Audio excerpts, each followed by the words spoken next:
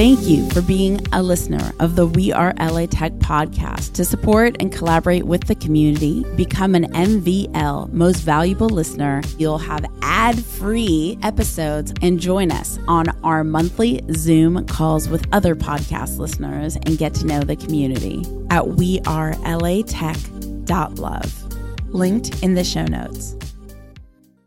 Welcome to the weekly We Are LA Tech remix episode. I'm Alex Bloomberg, host of the podcast Startup, and you're listening to We Are LA Tech.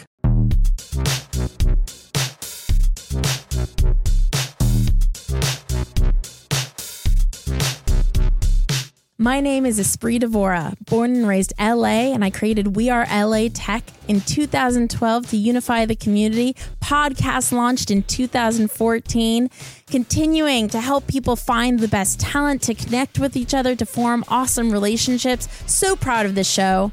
Enjoy.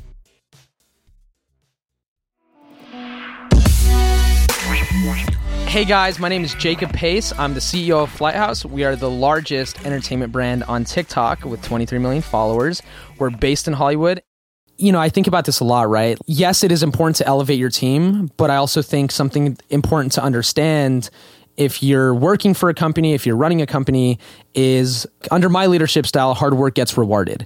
It's not specifically about how hard you work. It's about the quality of which you work. So you could get there early and leave late, but if you're not giving a quality product or a quality performance at the end of the day, it's going to be difficult to elevate that because you can still work your ass off and have a shitty attitude about stuff, right? Yeah. So I think just when I observe hard work and quality work, and because it's hard at the end of the day, it's like, it's not just putting in the hours, like you really got to know what you're doing as well. And that's what's not easy about all this, is that it's not only about the hours you put in, but it's about how well you can understand something. And it's like, are you willing to step out of your comfort zone? And are you willing to, honestly, most importantly, just care about something?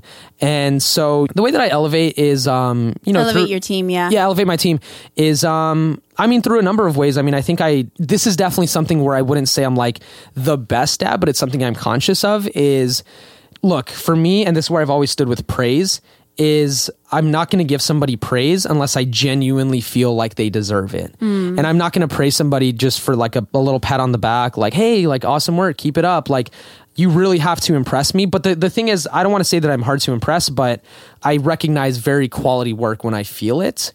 And I'm always quick to point out those observations. And that in addition to just like, as the more the press comes, trying to give more opportunities to give panels to the team and the people who want it. Yeah, I guess I'll just end it there, is that I think like as the opportunities come in for panels and, press, where are there stories to talk more about the team of the people who are really helping move the company forward in ways that I could never do by myself? In the little that we've gotten to know each other, it really seems that you're not ego driven, but I think the role of a CEO typically is, it's a glamorous position, right? You get all the attention, you're running all the things, you're dictating everything. I think it's something really wonderful that I wish more high-level executives would take a moment to like reflect on how to put your ego to the side. Is there something that you could share on how do you maintain that authority, but also not be driven by the authority that you have, right? It's hard, but like at the end of the day, no matter what, like it's funny because I was talking with my friend the other day and, I think we were just talking about the important principles to have in your work, like having it be something you like to do and blah, blah, blah, blah, blah. And we sort of ended the conversation by saying like, and most importantly, have fun. Right. And I think it's a goal that like, obviously we all want to strive for, is like just having fun in your work. And so, I try to exemplify that by just not taking myself too seriously and maybe to a fault sometimes where like look, I believe in work hard, play hard, where it's like you can crack jokes in the office and make people laugh and all that, but like get your shit done at the end of the day. So it's like, because there's people that will just joke around too much and, to the point where they're not being as productive. Right. But I don't know. I don't really take it too seriously. I think like I'm just here I literally said this the other day, like I was questioning, because I got started in all this when I was 14. And so I started to question, like, am I still as passionate as I was when I was 14? Do I still... Great question. Yeah, I was like, do I still feel like my soul's like on fire and like this is something I really want to do? And I thought about it And the answer wasn't no. It was just I focused that energy in a different spot, right? Because anybody can say whatever vision they want for their company. They can say like, oh, we want to be that next MTV and blah, blah, blah. But if I'll be honest, if I'm saying that we want to be the next MTV, that doesn't light my soul on fire. Like I'm not fired up by that mission because I think what we're doing is something different.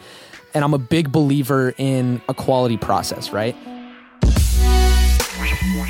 This is Lauren Popish, and I'm the founder of The Wave Podcasting, a company dedicated to helping women tell their unique stories through podcasting, and we're based in Fairfax. It's actually a very personal story, but it's one that I've become really comfortable telling because I think it is so important to do the things that really come from a place of vulnerability. And that's really where this company launch came from. I've always had entrepreneurial dreams and ideas, but I recently, like 2 years ago, sat down and said, if I'm going to start a company, it needs to be one I'm really passionate about. And it needs to be putting some good into the world. And so I had to look at myself and say, what do I think the world needs more of? Or what can I really go on a journey to provide? And the thing that came back was something to help women with public speaking fear. And that came from... Interesting. Yeah, that came from me developing in my adult life after a fairly traumatic public speaking event, just almost a phobia of speaking and public speaking specifically. I had gone from someone who loved speaking, was in theater, was on the sales team, and had this very routine sales call and went in and kind of hyperventilated in the middle of a presentation. And for the first time realized that speaking can be a scary, vulnerable experience. And it traumatized me. I had to leave sales. I had to start from the beginning of my public speaking journey. And what I realized in that process was you lose so much influence when you don't speak up, when you don't raise your hand. I had stopped volunteering to do conferences or speaking on behalf of the real estate company I worked for. And those opportunities, other people were raising their hand. They were passing me by. It's not like my career was staying neutral. It was actually hurting me. And I had started this podcast and just felt like at home speaking to friends, but really felt like I was cultivating good skills through podcasting. And so my feeling was, if I can help women gain more confidence to speak up by providing them a safe space to podcast, then I think more women would be raising their hands for opportunities in the workplace, more opportunities in their lives, and really just cultivating better communication skills, but with podcasting as that safe medium to do that. And I'm still, to be honest, I'm still on this journey of like regaining my confidence, but it feels a lot better because I feel like I'm on the journey with a lot of other people to go on that. So that was the source of it. It was a desire to create a company that is based in something real. And that realness was that I feel like I was at a hard place with public speaking and that there's probably a lot of other women. I mean, 75% of the population is afraid of public speaking. So there was a lot of other women who could benefit from that journey.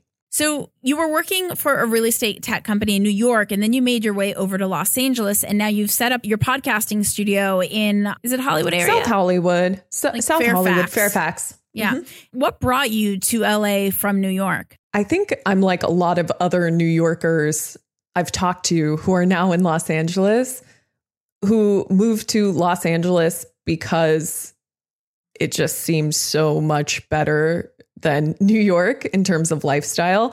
New York is like that, kind of like an abusive lover almost. It's like you love it, but it doesn't love you back. It's too hard to live there. And after 10 years of grinding and giving it all I got, I really felt like I wanted to live in a place that cared a little bit more about balance and cared a little bit more about lifestyle.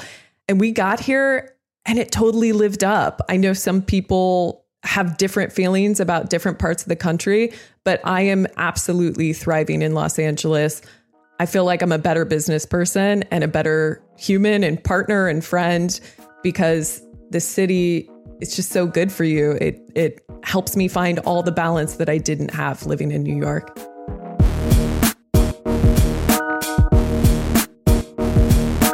Hi, I'm Krystle Ongjanco. I work at TikTok and I am a marketing strategist.